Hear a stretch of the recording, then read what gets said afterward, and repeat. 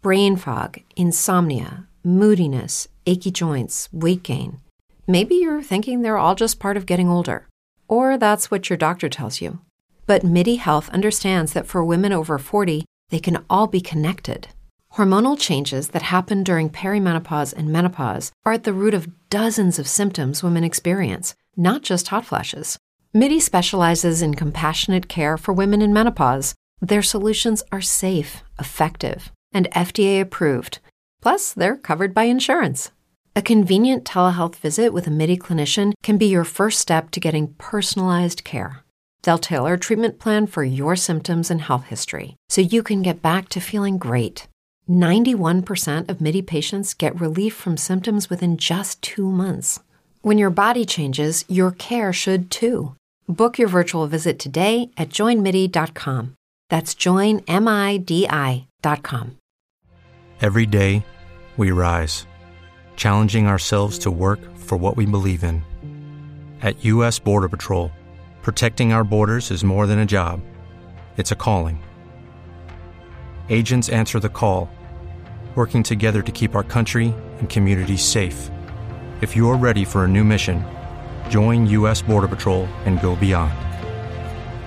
Learn more at cbp.gov/careers. You're listening to Screen Heroes on the Heroes Podcast Network.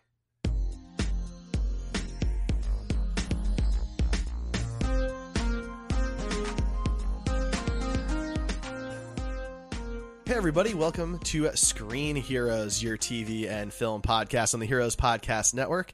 I am Derek, your regular weekly host, and I have with me one of my lovely hosts, Ryan. And I'm not regular. Hello.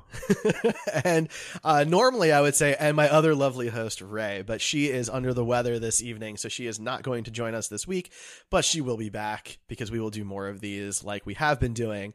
This is episode 194. Getting close. We're getting there. We're getting to 200. I'm looking forward to that. And this week, we are going to be talking a lot of news. We've got some entertainment news to cover. We'll be talking about the Last of Us movie, or TV series, excuse me. Some James Wan dabbling in horror flicks. And we also will be talking about the 15th anniversary of the Keanu Reeves Constantine film from 2005. So that's what we'll be talking about here 15th today. 15th anniversary. That's what I said. This year, yeah. Yeah. That's what I'm saying. In case people hadn't put that together. Gotcha. Yes. This is the 15th anniversary. So. Yeah, technically it was in February, but this was the first chance we really had to get to it. So weird movie to release in February, but, you know. Yeah. I don't know. We'll talk. I guess we can talk about that. Some little housekeeping things. So first off, we, due to some health issues and concerns, have decided to cancel our upcoming Planet Comic-Con panel, which was our MCU tournament. If you've seen it before, it was going to be a similar kind of thing, but Ray and I will not be able to attend now, and we're not going to... For the first time in how many years? Well, for me, I haven't missed it since 2012 or 2013, and then Ray's never missed one before. This is literally the first one she will ever miss from the very first year. So this is the 21st year, 22nd year? 21st year. And so she's never missed it. She was going as a kid, you know. So...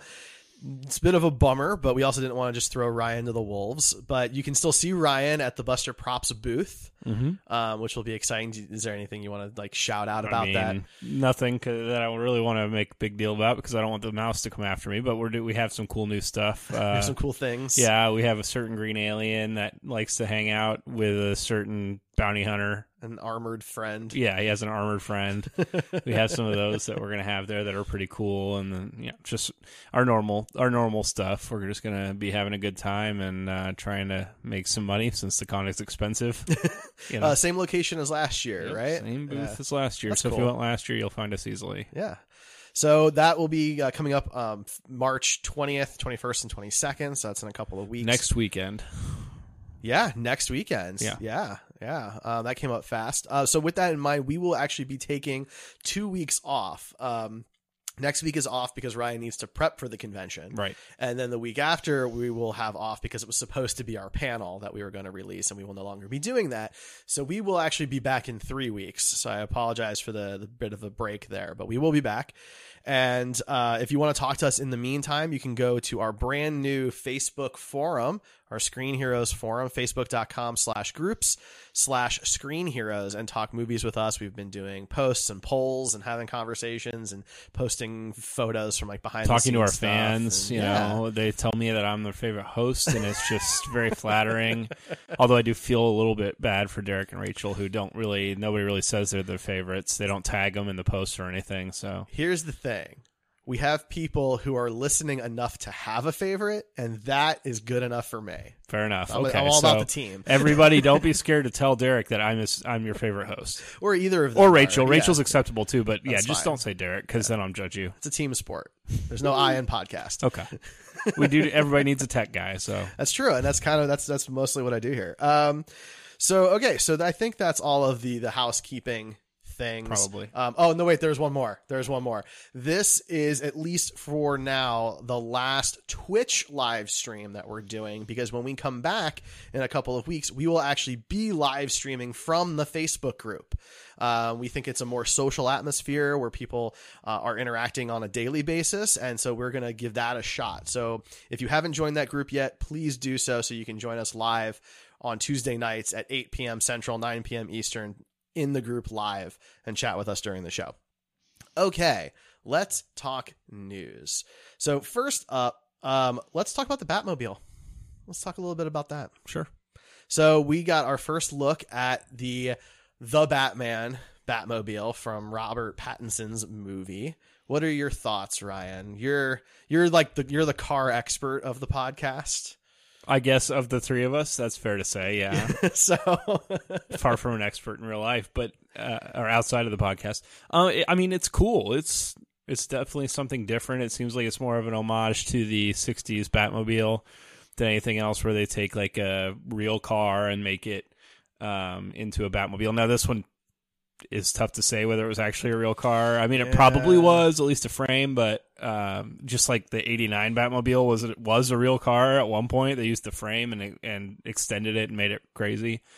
But yeah, it's from a car standpoint, it's interesting because there's clearly an engine in the middle, but then the hood has vents, like it would be for cooling an engine. Right, yeah. So I'm curious if like it has a front engine like a normal car would, and then the mid engine is just for like the rocket afterburner that's on the back. Ooh, there you go. I like that idea. I'm not sure that's how rocket engines work, but you know, whatever. It's Batman, so it's it's fine. Batman, so it just works.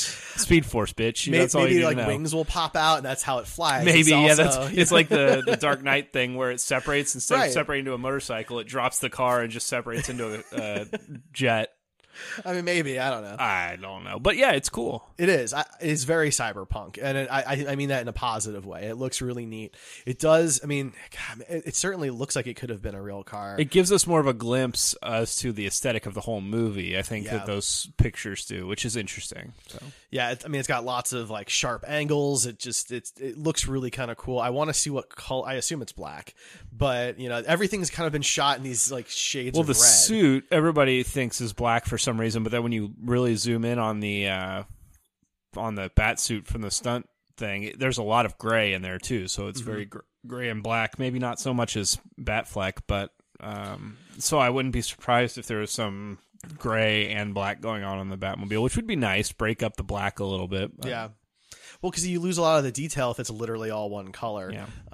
And there were some people when we saw that first headshot, the little motion of Robert Pattinson in the cowl and everything, people thought because of the red that it wasn't actually going to be black, it was going to be blue or something like that. And that isn't the case. Did you ever think that was the case? I didn't think. I hoped Yeah, that was the that's case, fair. but I didn't really think it was legitimately going to be the case. But to be fair, even in these shots, like there's some red tinting the Batmobile shots. So, I mean, we still can't really tell. I mean, all we've seen is stunt. In the light, we've seen the stunt suit. That's Right. all we've seen. So it's hard to say. It's probably not, though. It's definitely more of a gray and black as far as we can tell. But these shots did also give us the best look we've had so far at the actual Pattinson in the bat suit and what it's supposed to look like, not just the stunt suit. I think it looks pretty good, personally. From what we can tell. I mean, it's not super clear still, but the silhouette is really good, so that's very important.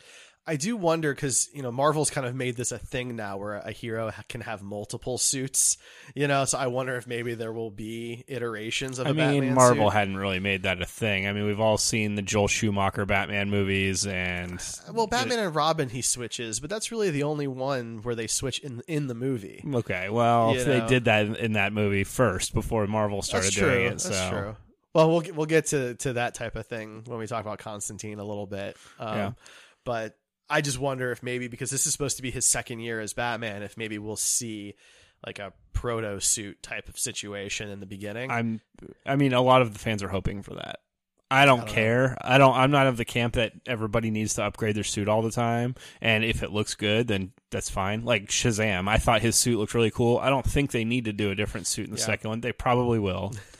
But especially since he's kind of making the suit himself out of his mind, it's hard to, whatever. But in Batman's case, his whole thing is kind of based around his suit. And so having different suits for different situations makes sense. Yeah, I mean, sometimes they can go overboard. Like when we were kids, remember there was like a bat suit for everything for the action figures? Yeah. I mean, I had ones that had like zebra designs on it. I don't even know what that was for. In case you ever goes on a safari. So that was like for everything. I mean, I don't want them to go that route, obviously, but I'd be curious. It works well in some situations. Like I think it works really well for like origin stories with Spider-Man, right? Because like how, he's just a kid and he doesn't have any money. And I really liked it in Watchmen, in the graphic novel, but then also translated to the big screen when you got to see Night Owl, his suit, like what he normally does, but then he has a snowsuit that's really awesome looking too. In the graphic novel, that was actually my favorite of his suits, and it was really good in the movie too. But then also Rorschach just wears the exact same thing in the snow, so which is fine because that suits his character. He'd rather just die than wear anything else. I think that says a lot about what they're thinking mentally, absolutely, about the mission. Because I mean, we got our final look at Black Widow, the final trailer for Black Widow, and we got some more looks at the suits, and they've got a snowsuit. Well, that's sort of a segue. We'll pretend I meant to talk about this, but you can get better looks at their like snowsuit. Yeah. And I mean, I think that actually looks pretty cool. I like that there's some pattern to it, and it's not just a solid color because that's mostly what she's worn is just the solid black suit, and there's nothing wrong with it, but it's cool to see something a little more detailed. But yeah, agreed. All right, so let's talk about The Last of Us. Did you play The Last of Us? I played about 2 hours of The Last of Us and then gave up on it. Why did you give up on it? We've had this discussion before. I don't remember this. Yeah, this isn't a video game podcast, but the long and the short of it was that so nobody's going to reel us in. I didn't like the way the game felt. I felt like the character was constantly moving in mud, and it didn't feel like, I don't know. That's a weird gripe, but I want it to feel like I'm actually, I want the character to feel like he's moving in a realistic manner, and I didn't feel like that was the case. It always felt like everything was moving extremely slow, and I mean that's kind of the main mechanic. So I feel like it's not the pacing. Yeah, it wasn't the pacing that I like in a game, and I don't know. Nothing was really clicking for me, which was a shame because John, who used to be on Gamer Heroes, it's one of his favorite games of all time, and a lot of people have said very good things about it. It's the first game I bought when I bought a PS4, and I gave up on it after 2 hours. So. Well, that's a shame. Okay, well, so I guess you won't have too much of an opinion then. I have zero opinion about that. I couldn't care less. I hope that it's good for my friends that enjoy it, but beyond that, that's fair. So I guess I'll just give a little bit of detail for what's going on here. So basically, HBO. I assume a lot of this has to do with their HBO Max, their new streaming service that they're launching later this year. I think June is when it's supposed to launch or something like that. So they've been working on a lot of stuff, and so this is a new HBO show. It's The Last of Us. It's actually going to be executive produced by Neil Druckmann, who is he's on the games. He's the lead writer for both games, and creative director of both games. So at least it's somebody who's very embedded in the story in the game itself, and the story is supposed to cover the first game. There's some rumors that maybe it'll cover some of the content in the second game, but they're keeping that quiet since that's not out yet. So I wouldn't imagine we'll see this until next year anyway. But that's pretty much what that is. But I guess I'm excited about it. I'm looking forward to it. I'm excited that you're excited about it. Ray actually cosplayed one of the clickers from the game very early on in our friendship. If you remember that. I do remember that. Yeah, so. that was a really fun convention we went to all together. So like she's into it from that standpoint. She watched me play the whole game. It was one of the first games I got for PlayStation 4 because they had a remastered one, and so I'm looking forward to it. I'm gonna go back and play the Left Behind DLC at some point. I keep telling myself, but who knows? Maybe that'll happen. Maybe it won't. All right, Eric, you don't actually play games that people that you want to play. You play like 1/3 of the games that you want to play. I try, and it's usually like 8 to 10 years after the game is released or more. Hey, right now I'm playing a game that is only 5 years old. Yeah, but then after that you're playing then you're playing Doom, which just came out. But then after that you're playing a game that was 1998 or if you're playing the second one, it's still 10 years old. Yeah, I mean I skip around a little bit. I did just play Borderlands 3, and we still play 'cause we Fallout forced you 76 to together. Yeah, you didn't force me to. I didn't have to play it. You didn't have to, but you're going to be not very good friend if you didn't buy into it. Wow. I never bought into it. It's not for me. It's just not. Whatever. You had fun. I love you guys. But Yeah. I digress. Whatever. So you are a fan of James Wan, though. Yeah, I mean, sure. Yeah. So I let's like talk some of his about stuff. that. Let's talk about that. So he is apparently going to be working with Universal on some monster movies. So The Invisible Man, the new Invisible Man, just came out, hit theaters, pretty well received. I have not seen it yet, so I have zero opinion. But the trailer looks really cool. It can't beat Hollow Man. I think it could definitely beat Hollow No, Man. does it have Kevin Bacon in it? I don't know. I haven't Can't seen do it it. yet. Maybe there's a cameo. Yeah. He's actually the Invisible Man the whole time, and we never know because he's invisible. Hollow Man, I will say the effects in Hollow Man actually hold up pretty well. We have talked about that before, but Yeah. I think Hollow Man does hold up in some respects. But yeah, so there's Universal owns basically the monster verse, right? The classic movie monsters, the Mummy, Frankenstein, the Invisible Man, that type of Dracula. Dracula. Yeah. And they tried to kind of kickstart what they were calling the Dark Universe back when they did Tom Cruise's The Mummy, and we covered that on the show. That didn't do so well, box office wise, and so that was kind of put on hold. And now they've got this new one, The Invisible Man. It's kind of a new take on the film, a new take on the character, and so they're bringing in James Wan, and the chirping is that it's going to be a Frankenstein movie. That would be his first one. So my question, Ryan, would be, what would you want to see out of that movie, if anything? I wouldn't want to see him do Frankenstein. Really? I would want to see him do Creature from the Black Lagoon. I mean, he did Aquaman, right? Yes. And the parts where where they were like in the deep or whatever, that trench. DC's going to make a spin-off trench. of. Yeah. I mean, that was some of the coolest parts in the movie.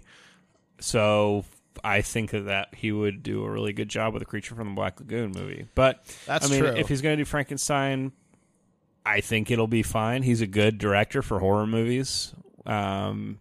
So I think that's a good start if they're going to keep trying to do this universe.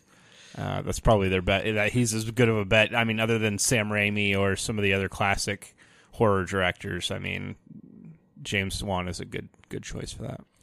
That's fair. I agree with you on the Creature from the Black Lagoon. I think he would do a really good job at that. It's interesting because no one's ever really remade that in any legitimate sense, and with how prosthetics and makeup and CGI have come, that would be one that's apt for this you would time think period. So, and it's the concept is relatively simple, so it's weird that no one's really tried to adapt it before.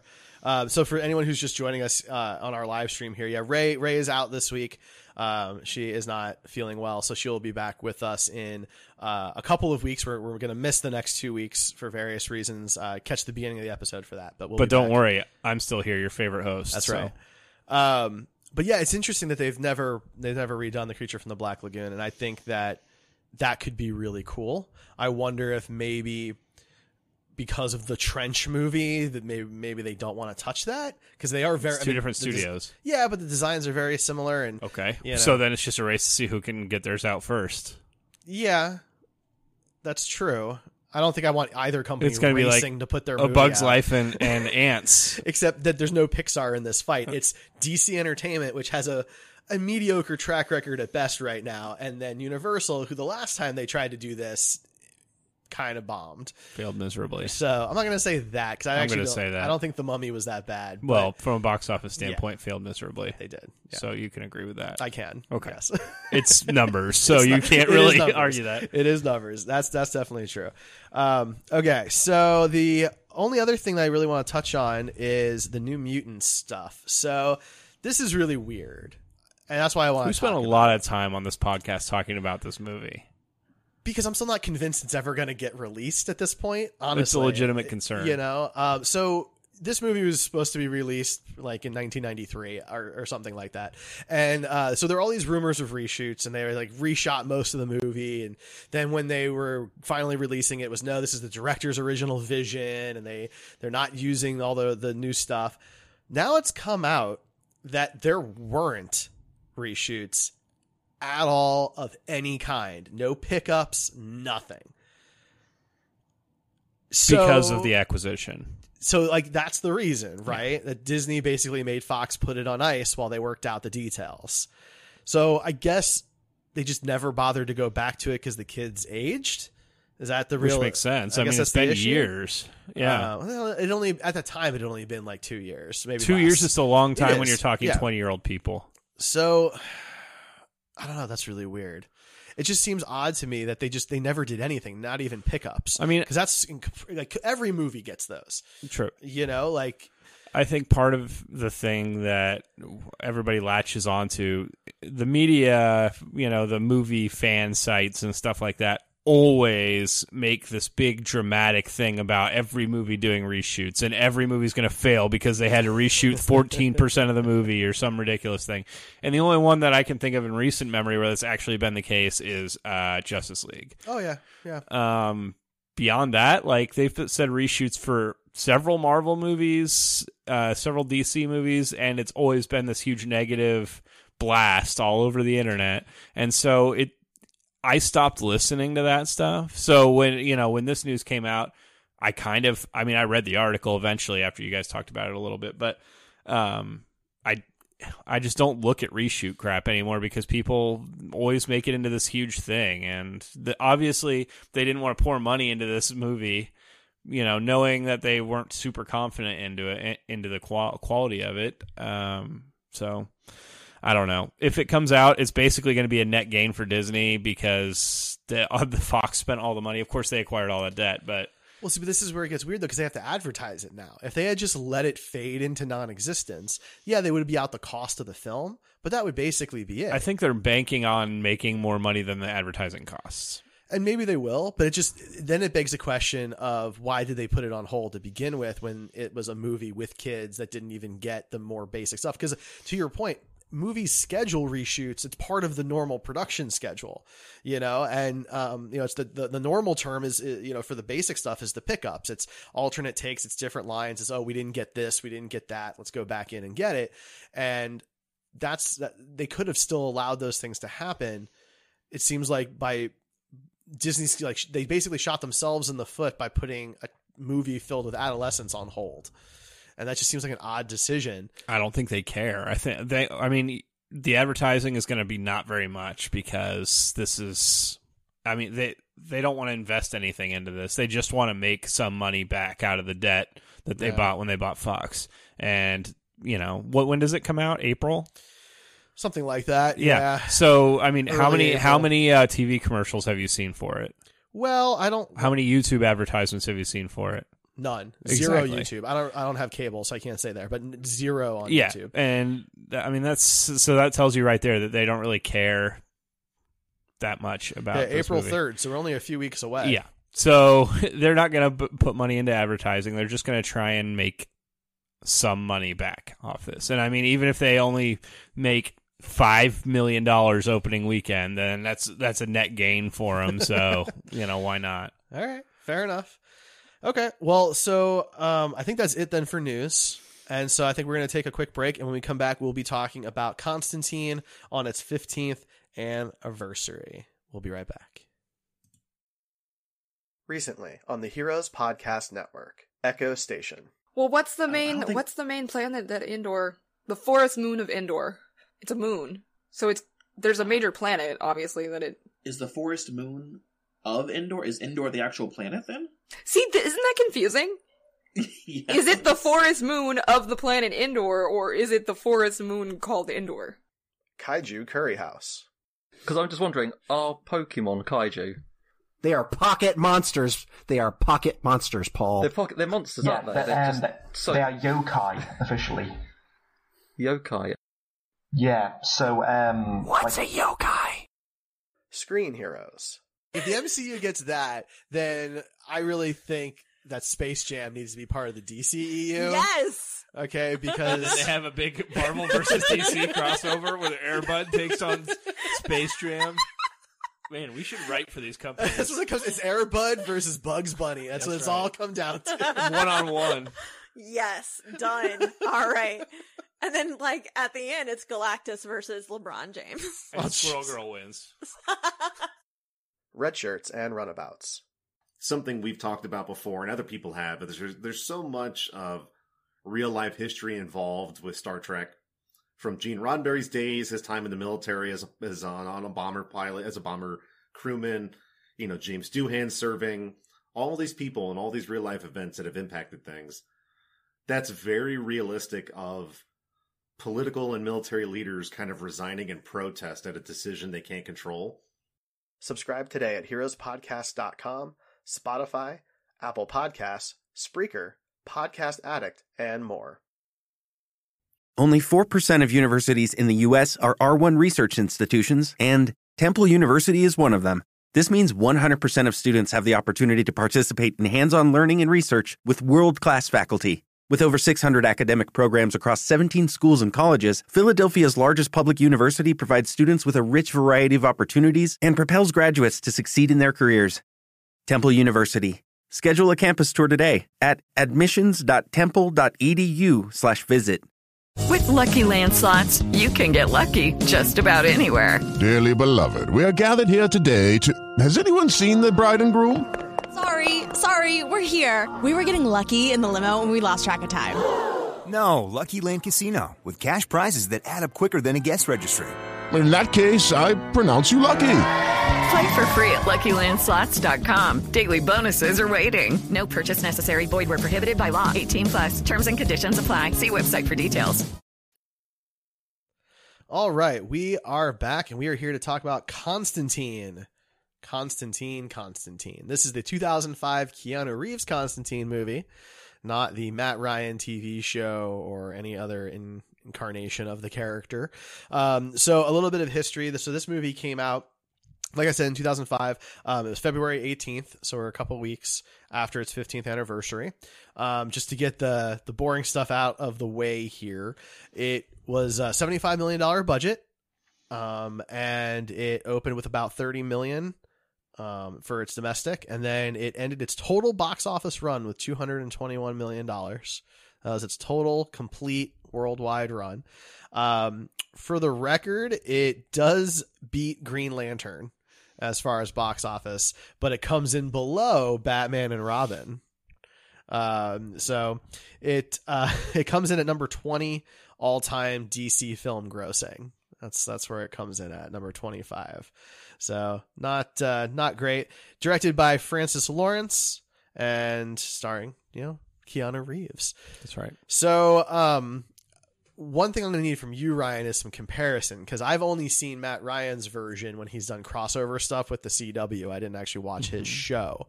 But so Did you ever watch Justice League Dark animated? Yes. Oh, yes, because we reviewed that, actually. Yes. I remember that. So I've seen animated versions of him. I've barely seen anything else live action. This is really all that I had was the Keanu Reeves one.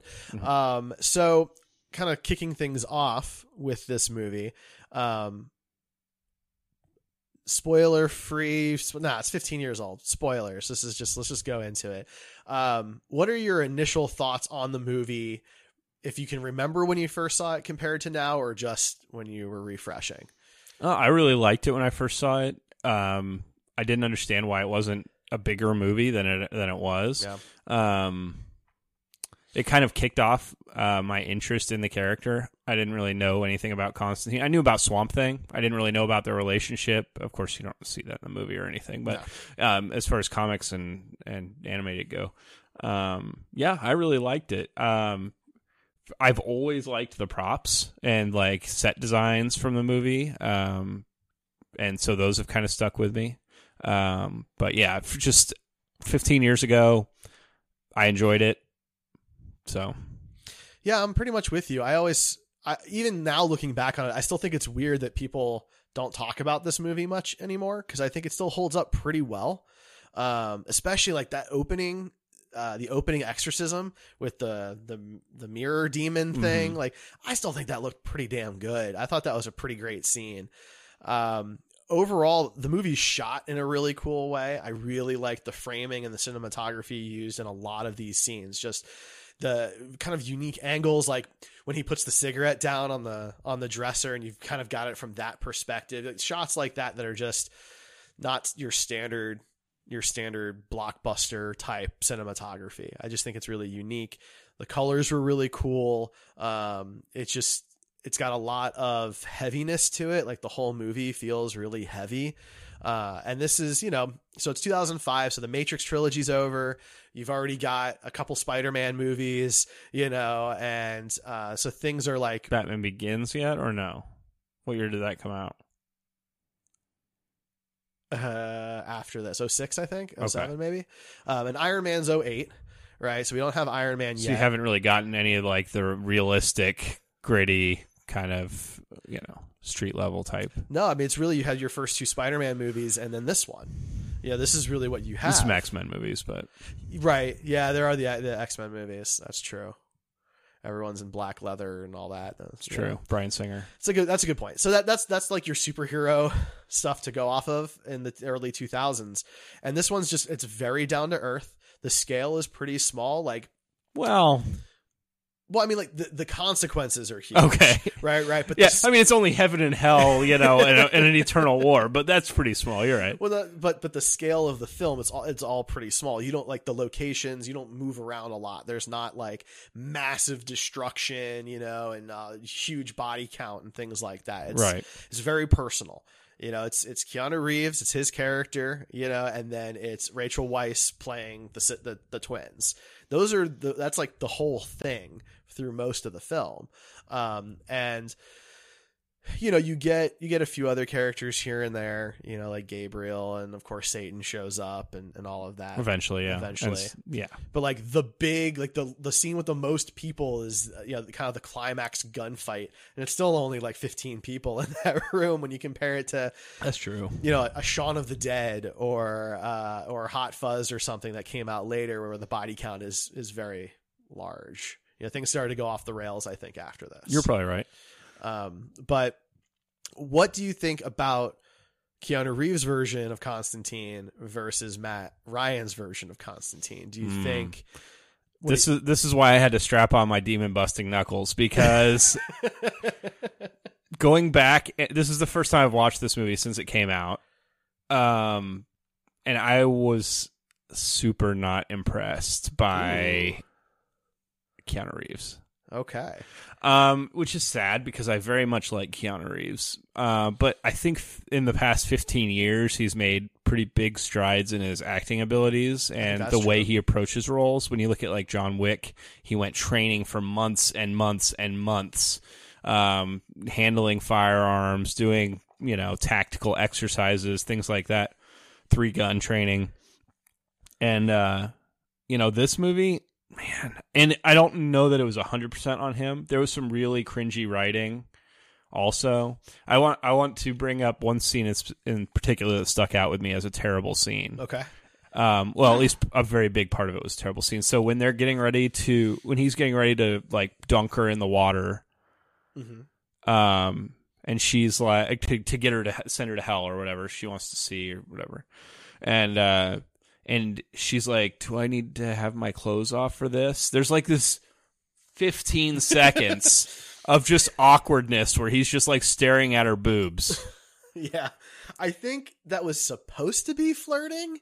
That's the thing, okay? Because but it's not. In the comic books, and something that Matt Ryan does really well is John Constantine is supposed to be a scamp, like a flirty, pansexual, smooth talking scoundrel, essentially. If you think Han Solo of the DC universe, of the demon slaying variety. He's supposed to be very smooth with the ladies. He did not come across that way at all. He's supposed to be a playboy, kind of like Batman. If Batman had no morals and was morals beyond I don't know. It's a weird comparison to make, but if he was just unscrupulous about the way he talked to people. Well, this movie is kind of weird because it's almost the opposite of an origin story. Because it's almost like he's already been John Constantine for a long time, right? And this is him on the way out. And so it felt like at this point he had done all of those things and had just been completely burned out on existence and had been just so focused on earning his way back into heaven that nothing else mattered anymore. And I don't know that was a good creative decision for the character because, for comparison's sake, doing the older Batman with Ben Affleck's version, the Dark Knight Return style Batman, kind of only works because we've seen so much Batman over the years that you have context for what he was like and then what he's like now. And I think that that's an important comparison for Constantine. I think for a lot of people, like both of us, that was our introduction to the character. Yeah. And maybe that's why a lot of people didn't gravitate towards it, because if this is what he's like, he's kind of a downer. It's also, like you said earlier, just a super heavy movie. Yeah. He's dealing with pretty large consequence stuff in general. Mm-hmm. The Justice League or the Justice League Dark always is, but he always is very light about everything and makes a joke out of everything. Not everything, but he's very light in general. He's kind of more of the comic relief of the Justice League Dark, in terms of he's not talking about the consequences of the end of the world in a very serious manner. He's joking about this because he doesn't care. His soul is gone. He's signed it off to somebody else. He knows he's going to hell, and he is constantly working towards not being that.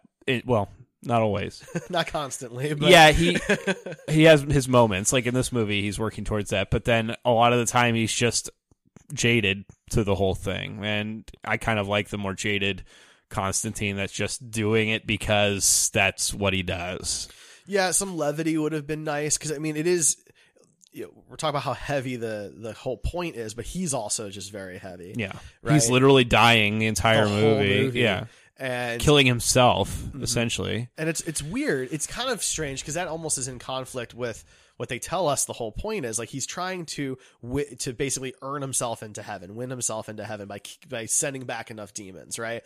But he's also killing himself. He's dying from something that was within his control, which was the smoking. And you would think that if he's trying to earn his way into heaven, he'd want to give himself as much time as possible to do that. So it's almost like those two things are in conflict with each other. Sure. But he's kind of always had that conflict. He's in the comics, he's always a smoker. It's a huge part of his character, and that he just doesn't care.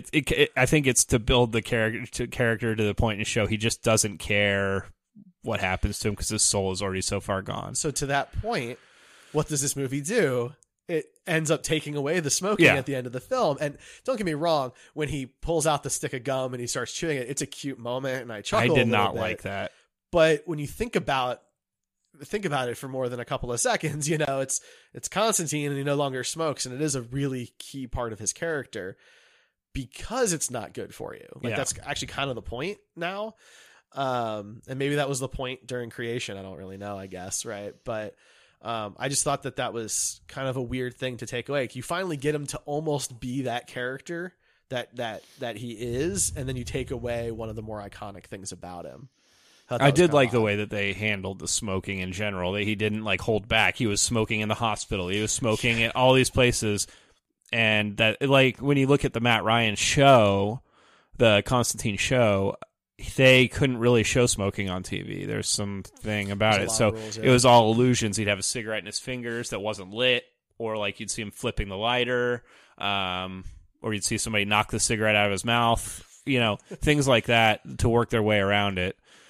But so I did like the way this was handled better because they're allowed to do. Mm-hmm. Was this rated R or PG-13? I think it was rated PG-13. You know, based on the content. I think PG-13 is very likely.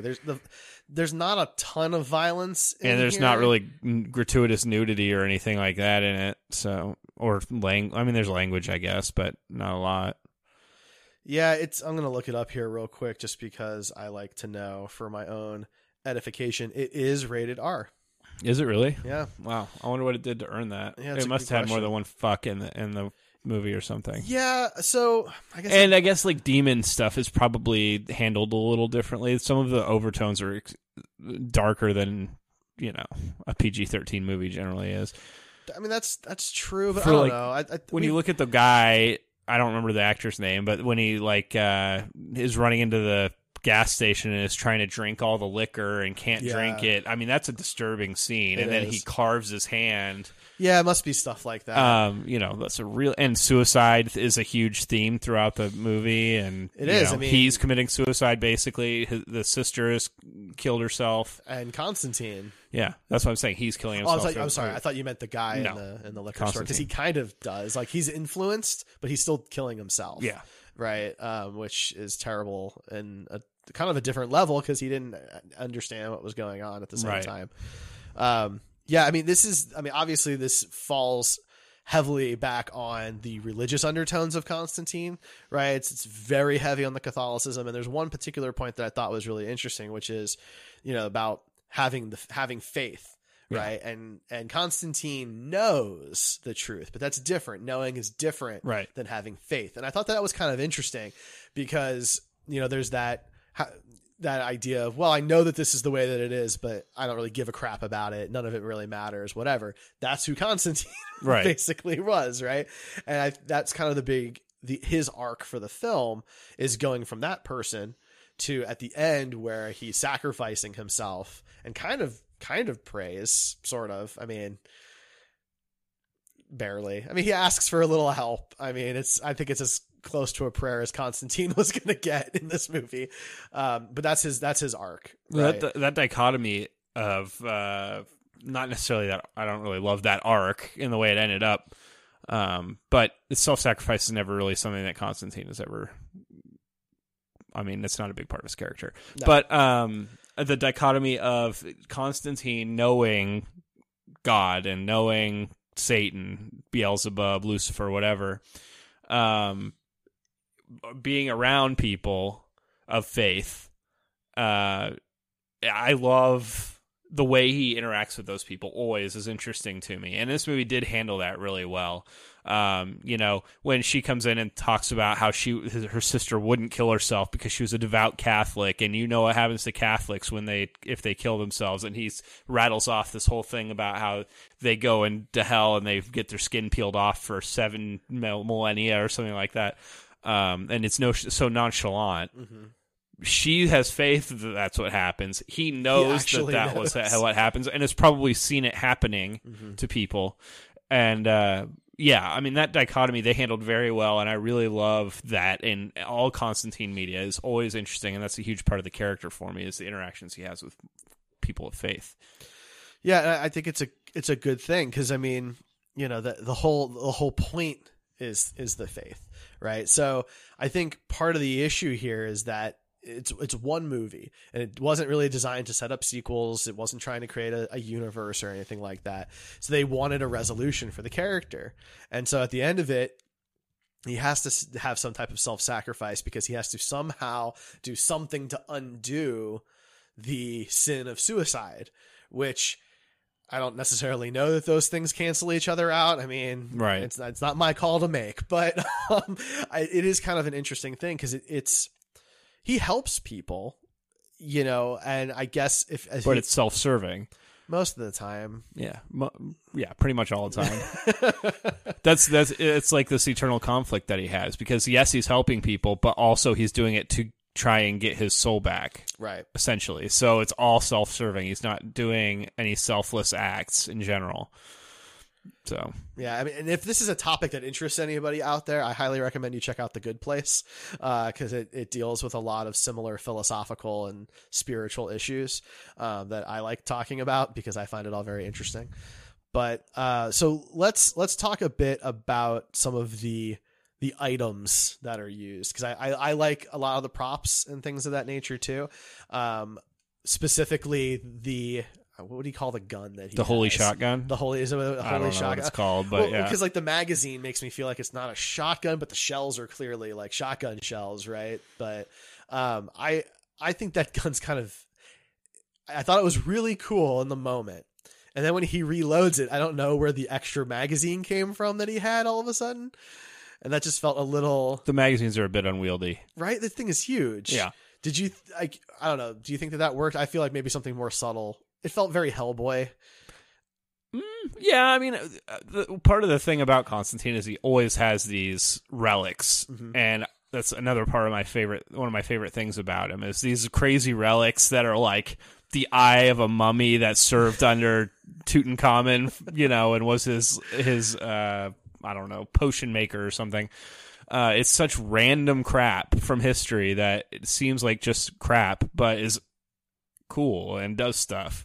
And that shotgun, him putting it together, I don't know, it worked for me. And that's no more realistic than like a gun that has 700 bullets in the magazine, like I can suspend disbelief in a comic book movie about demons and a wager fair. Between God and Lucifer over the entire world, that he could be carrying a magazine on the back of his belt or something, okay. Or in his coat or whatever. Well, that's fair. Well, so the other prop I want to talk about though is the fact that Hell has its own Bible.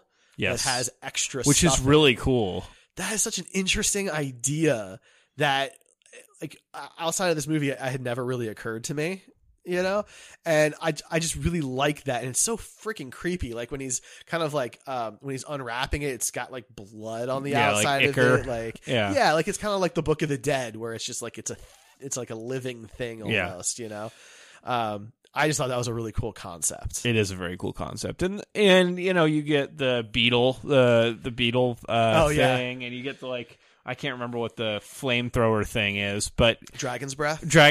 Yeah.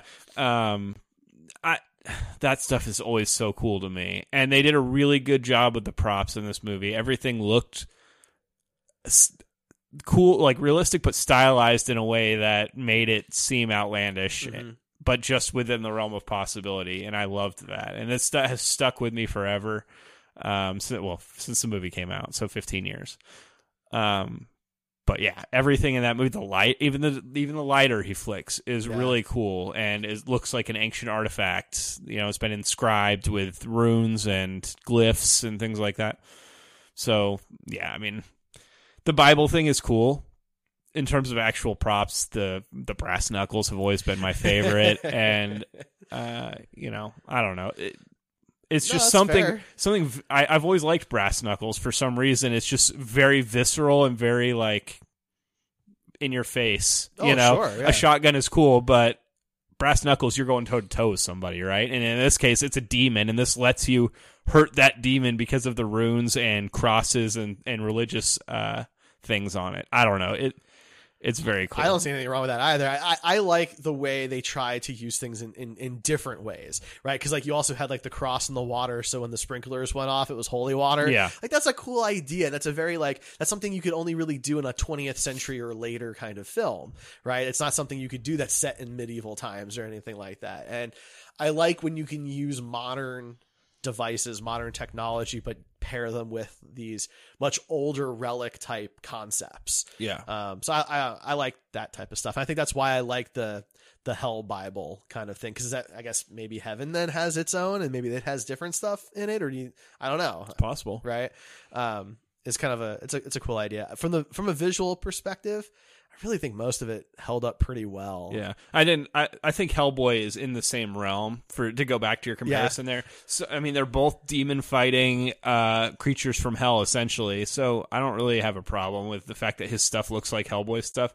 But to me, it didn't really look like Hellboy stuff, other than like having religious symbols on it. Oh, I just meant more like just the shotgun specifically, and just kind of its overall like kind of size and what's the word I'm looking for? It was just a little over the top compared to everything else around him. I don't know, because but it was totally like maybe okay the size, but there's nothing in Hellboy that's like super shiny brass other than like the casings of his gun, and like it just felt a little outlandish, exaggerated maybe. I thought everything was exaggerated. I mean, compared, but if the rest of the movie is the baseline, I felt like it fell outside of that baseline a little bit. And with Hellboy, that stuff works a little bit better because he's also bigger and more outlandish, so his gun is immediately larger than a gun would normally be, kind of thing. Well, I mean, Constantine put this together himself, so he did. Yeah, with good old Shia LaBeouf in a cave with scraps. So it was more the kitchen, really. Oh yeah. With the Lucky Land Slots, you can get lucky just about anywhere. This is your captain speaking. We've got clear runway and the weather's fine, but we're just going to circle up here a while and get lucky. No, nothing like that. It's just these cash prizes add up quick. So I suggest you sit back, keep your tray table upright, and start getting lucky. Play for free at LuckyLandSlots.com. Are you feeling lucky? No purchase necessary. Void where prohibited by law. 18+ terms and conditions apply. See website for details. Judy was boring. Hello. Then Judy discovered ChumbaCasino.com. It's my little escape. Now Judy's the life of the party. Oh, baby, mama's bringing home the bacon. Whoa, take it easy, Judy. The Chumba life is for everybody. So go to ChumbaCasino.com and play over 100 casino-style games. Join today and play for free for your chance to redeem some serious prizes. ChumbaCasino.com. No purchase necessary. Void where prohibited by law. 18+ terms and conditions apply. See website for details. Okay, I have to admit that I completely forgot that Shia was in this movie. 100%. Me too. Yeah, completely forgot that character. And he was actually good. He was. The only thing I didn't like about his character in this, I actually think the one in the Constantine show was better. That version of the character, I can't remember his name, but he's always with Constantine. But the only thing I didn't like about Shia's version is that he was constantly saying John. And that was a character choice that Shia made to say John like every time he spoke, every sentence. That bothered you? It was just a lot. Yeah. Why do you need to keep saying it would be like if I said Derek 4 times in one sentence.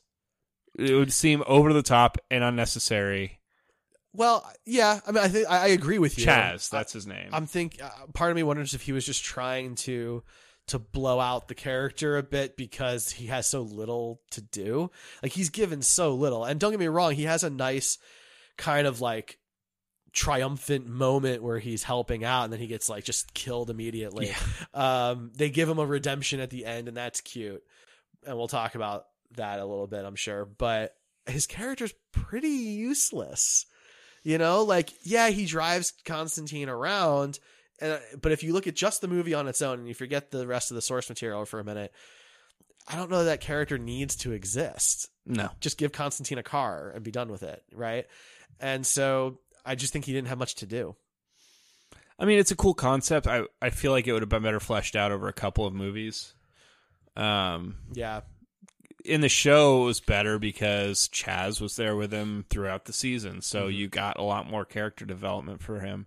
And also, part of the character, and I don't know whether it's this way in the comic books or not, but he basically would reincarnate when he died.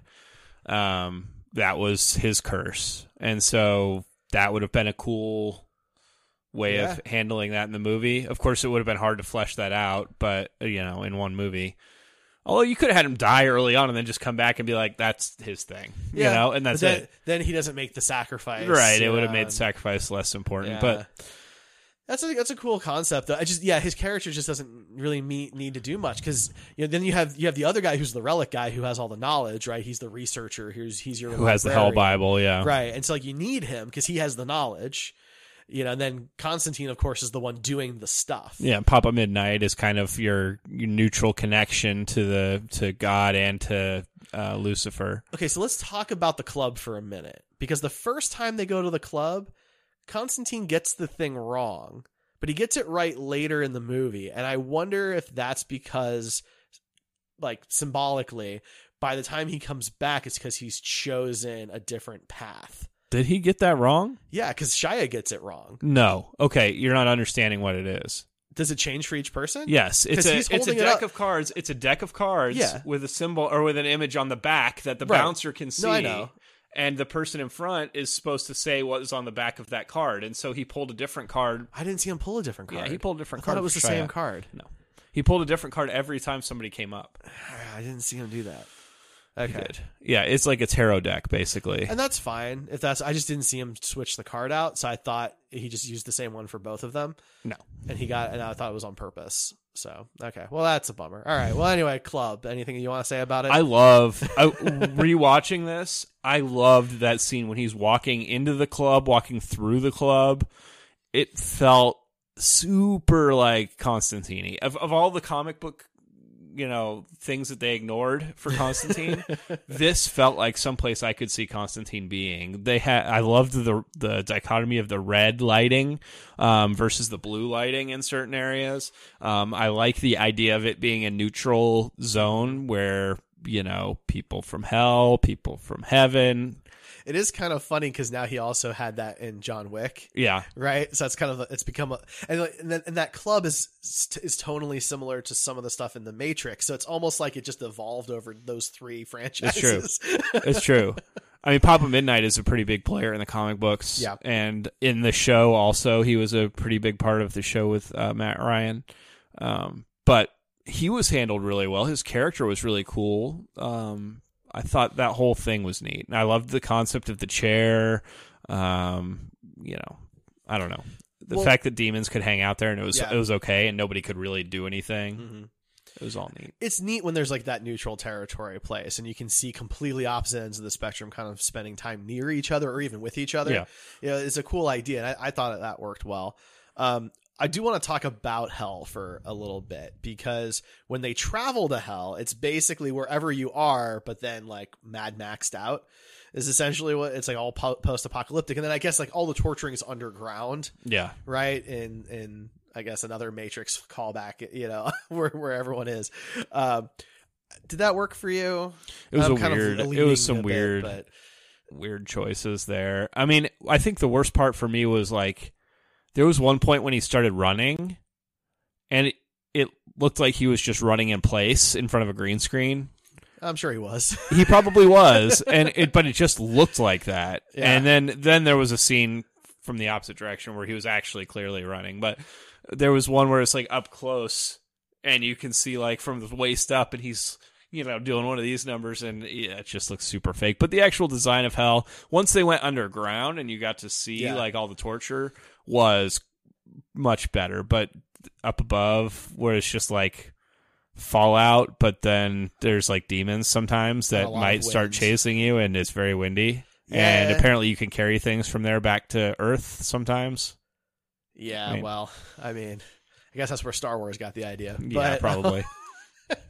It's just weird though, because so obviously Constantine's ability to do this is very rare. Yeah. Right. So what are those demons doing above ground? Is there do they need food, or are they hunting? What are they hunting? I don't know. I mean, it's a weird question, or it's a good question. It's a weird setup. Right. And there's shells of cars. So is it like the Upside Down? Is that what this is? It seemed like it was kind of an upside down type scenario. Okay. Yeah. Because that's what it felt like, and I'm like, I don't it works. It works in Stranger Things because the idea of it is like it's kind of like a parallel reality. But also it's a huge plot point in Stranger Things. Hell is just a place that Constantine can go in this movie. And it could look like anything. Yeah. And obviously it looked better than, say, Spawn. Right. But, it was just kind of a weird design choice for it to just be the apocalyptic version of wherever you are. I don't know. Yeah.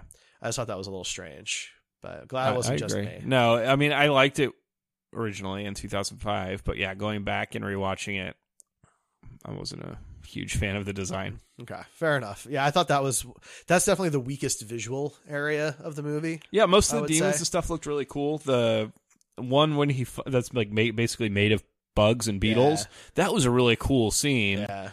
And seeing him, outsmart it into getting hit by a car and it just splatting on the car. Can you imagine being that guy that was driving the car? It's like, I just hit a giant demon made of bugs. I mean, if you don't know that, you just think you hit a bunch of bugs. But man, that would be... Well, so my knowledge of biblical demons is not strong. And so I'm kind of confused by the structure of that demon because it was mostly bugs. But then there's crabs and stuff. And I mean, those aren't bugs. They're crustaceans. And so I don't know, I'm curious what the origin of that type of demon is, if there's anything like in religious text anywhere that talks about anything like that, or if that's just straight up a comic book concept. I did like also how they handled basically the exorcisms, or like when you're trying to get the demon out of somebody, that the demon is physically in that, not like, it's not like a soul taking over a body. It's like a physical thing inside the body. Yeah. And you can see it like in the stomach. Usually it seemed like in the first exorcism and the one towards the end when he's trying to get it out of the girl. No, the first one, it was coming out of her neck. Was it? Yeah. Okay. Well, I liked the idea that it was like a thing that you Mhm. could see trying to come out from underneath the skin. And I thought was that cool. looked really good. Yeah. I thought they did a pretty good job of that. Most of the CG was pretty good and still holds up, I thought, Mhm. other than Hell. Yeah. But yeah. No, I agree with you. I think the exorcism stuff was really cool. I thought they did a really nice job. I always with find that stuff interesting. So that's fair. Yeah, I thought that stuff was pretty cool. Gabriel was interesting. yeah, and Tilda Swinton was really good as She was Gabriel. great. Yeah. Yeah. This was, I think, my introduction to her as an actress. She probably was. This was probably pretty early on in her like career. Yes, I don't remember, but it very well may have been for me. Yeah. But yeah, she was great. She was believable as somebody that was an angel, a fallen angel, or whatever kind of angel you want it to be. Her bone structure is really good for that, and the way she acted it, kind of, full of herself, and I don't know, that whole thing. The interaction that they had in the church was great.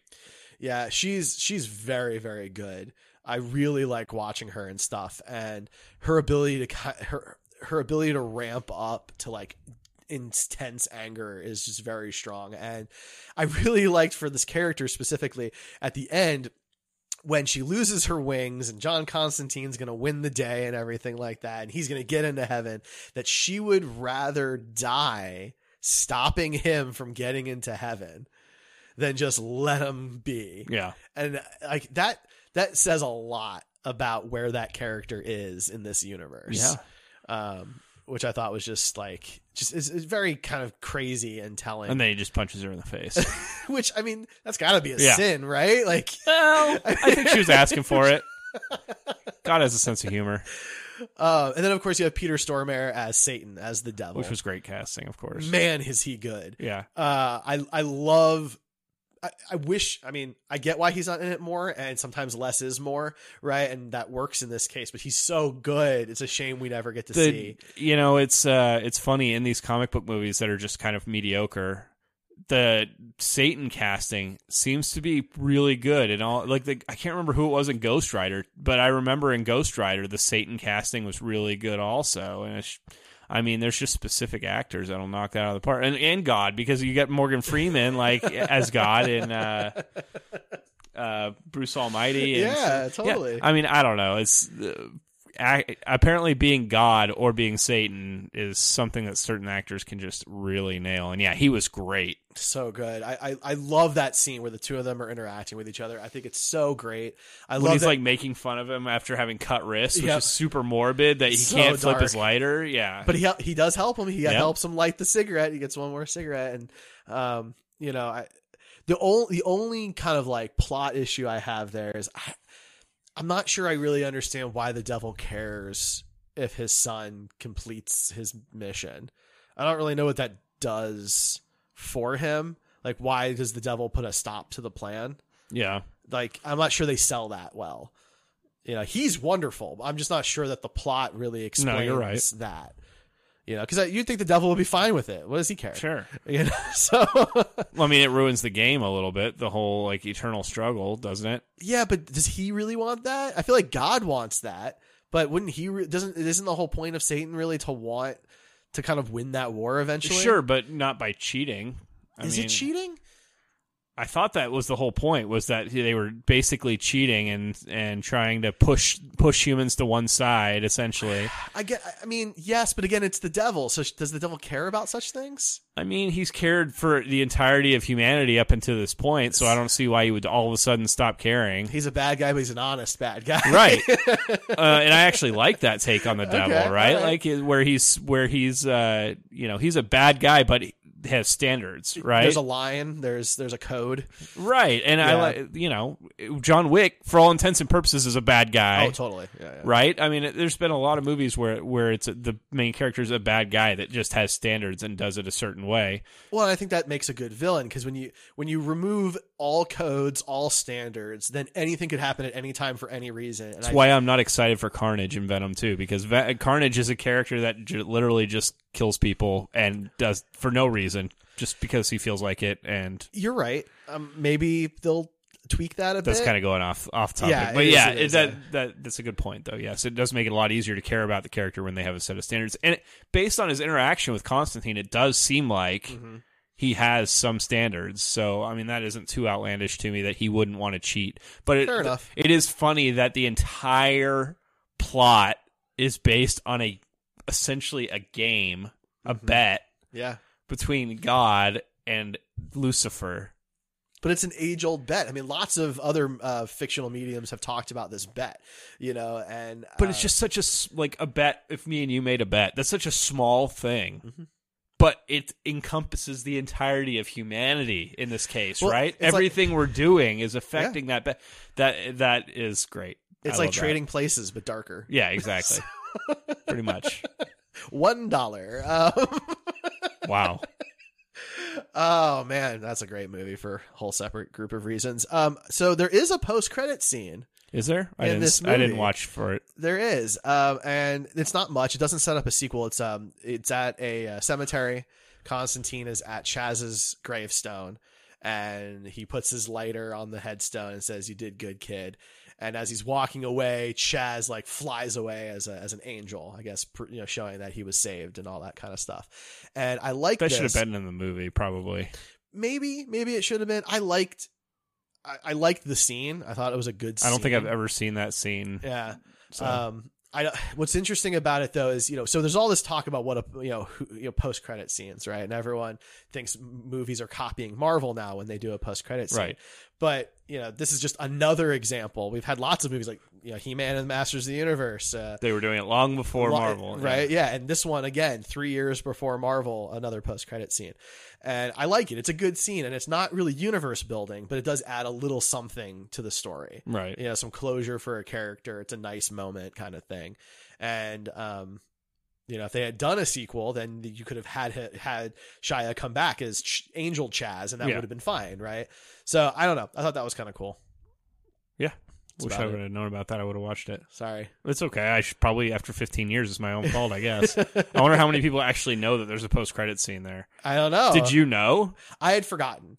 And I had left the credits rolling, and I had left the room for a minute, and then Ray's like, come back in here or whatever. She had paused it, and we rolled it back and we watched it because she was just on her phone. So, but interesting. I had forgotten that there was one, but because, it's not it's such a standalone film. It just didn't really occur to me that they would do that. And it's not, it's more like a Ferris Bueller post-credit scene where it's not setting up a sequel. Right. Which is what everybody expects now. Right. So then this is my final question that I have for you. Given the state of the DCEU today, Shazam, Aquaman, Wonder Woman 1984, you've got Birds of Prey. Do you think this Constantine could or should exist in this DCEU, bringing Keanu back? Or do you think they should just start with somebody else, Matt Ryan or somebody else? What do you think? If I'm basing it on this movie and this movie alone, and not what I know of Keanu Reeves since this movie has come out. No. He's the actor at the end of the day. So it's tough. I mean, he would probably be better than he was in this movie, but man, I just try and think of like Matt Ryan or a character that's more true to the comic books coming in and talking to Harley or talking to any of the Birds of Prey or Wonder Woman the way that Constantine in the comics would.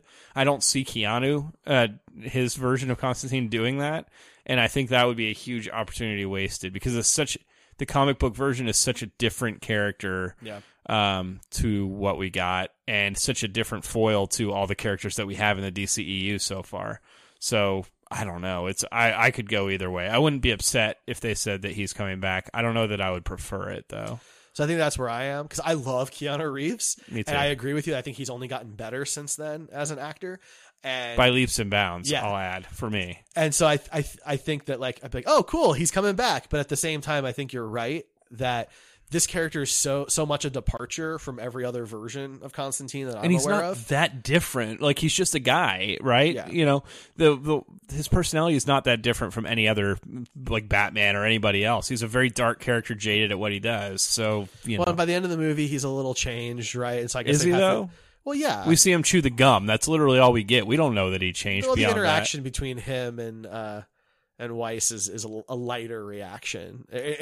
Excuse me. There's some more levity in there, but I mean, but 15 years has passed now, right? So they have to kind of fill in those gaps, I guess, unless they want to change when the movie took place. I mean, who knows, right? Or remove that movie from continuity. I guess they could. Yeah. Because then you have to deal with, well, does he just not smoke anymore? Maybe he vapes now. How about that? Should Constantine vape? No, don't you put that evil on me, Ricky Bobby.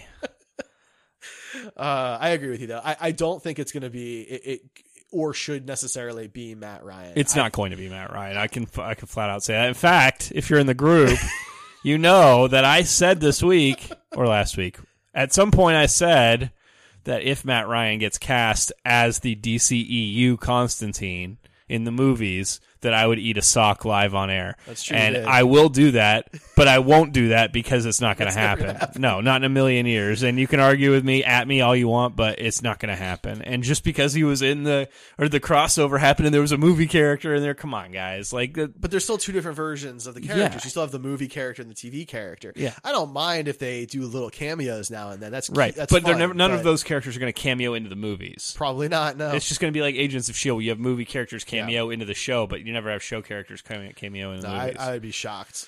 Absolutely shocked. So, yeah. Just give it a new actor. I mean, Matt Ryan's great, so I wouldn't be mad, but just put a new actor in there and something that's more comic book accurate, like Matt Ryan's take on it, and I'd be happy as punch. Yeah. I mean, even the guy in Doom Patrol was fine. Yeah. Yeah. He was a little weird, but yeah. I mean, not as good as Matt Ryan, no. But, you know. And he wasn't really Constantine, but yeah. Well, he was a Constantine knockoff. Yeah. Right. But yeah, he was fine. All right. Well, we are actually over time, so we should wrap things up.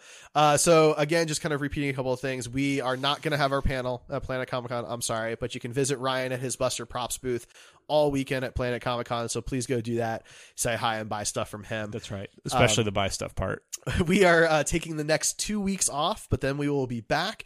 And after this episode, we will be doing our live streams from our Facebook forum. So facebook.com/groups/Screen Heroes. Join us there live Tuesday nights at 9 p.m. Eastern, 8 Central for our live streams. Yes, Midnight Pearl is our one guy or girl. I don't know who you are, but you're the only person not the only person, one of very few people that ever come into the live stream. So always talk to us in the live stream. On Twitch. So you need to understand, we're not going to be doing this on Twitch anymore. Yes. I'm sorry. And I would do it just for you, but Derek is making the decision. He's being the bad guy and doing it. So I'm a terrible person. Please join the Facebook group. Even if you're not on Facebook, make a fake profile or something. Yep. Join the Facebook group and come watch the live stream there because we don't want to lose you. You can pick your favorite superhero alter ego to create your fake Facebook profile. But yeah, I mean, the reality is we have interactions daily on Facebook, and we just think this might be a better medium for us to communicate with people and chat with people live during the show. So that is our plan, at least, to try it out and see how that goes, and hopefully it goes well. But of course, Ryan's at Buster Props. Ray is at Siren Ray. I am at the Star Trek Dude. We are the Screen Heroes Podcast. You can find us at Screen Heroes Pod on Twitter or heroespodcasts.com. Our show is on tons of podcast platforms: Spotify, Apple Podcasts, Spreaker, Podcast Addict, you name it. We have a link tree in our show notes that has buttons for all of our links to make it really easy for you. So go and check that out. If you leave us a review on Apple Podcasts or anywhere and you tell us where, we will read your review live on the show, as long as it's not completely inappropriate. And if it is completely inappropriate, I'll read it on the show. So go ahead and do that. Thank you all for tuning in. We will be back in a couple of weeks. We'll catch you then.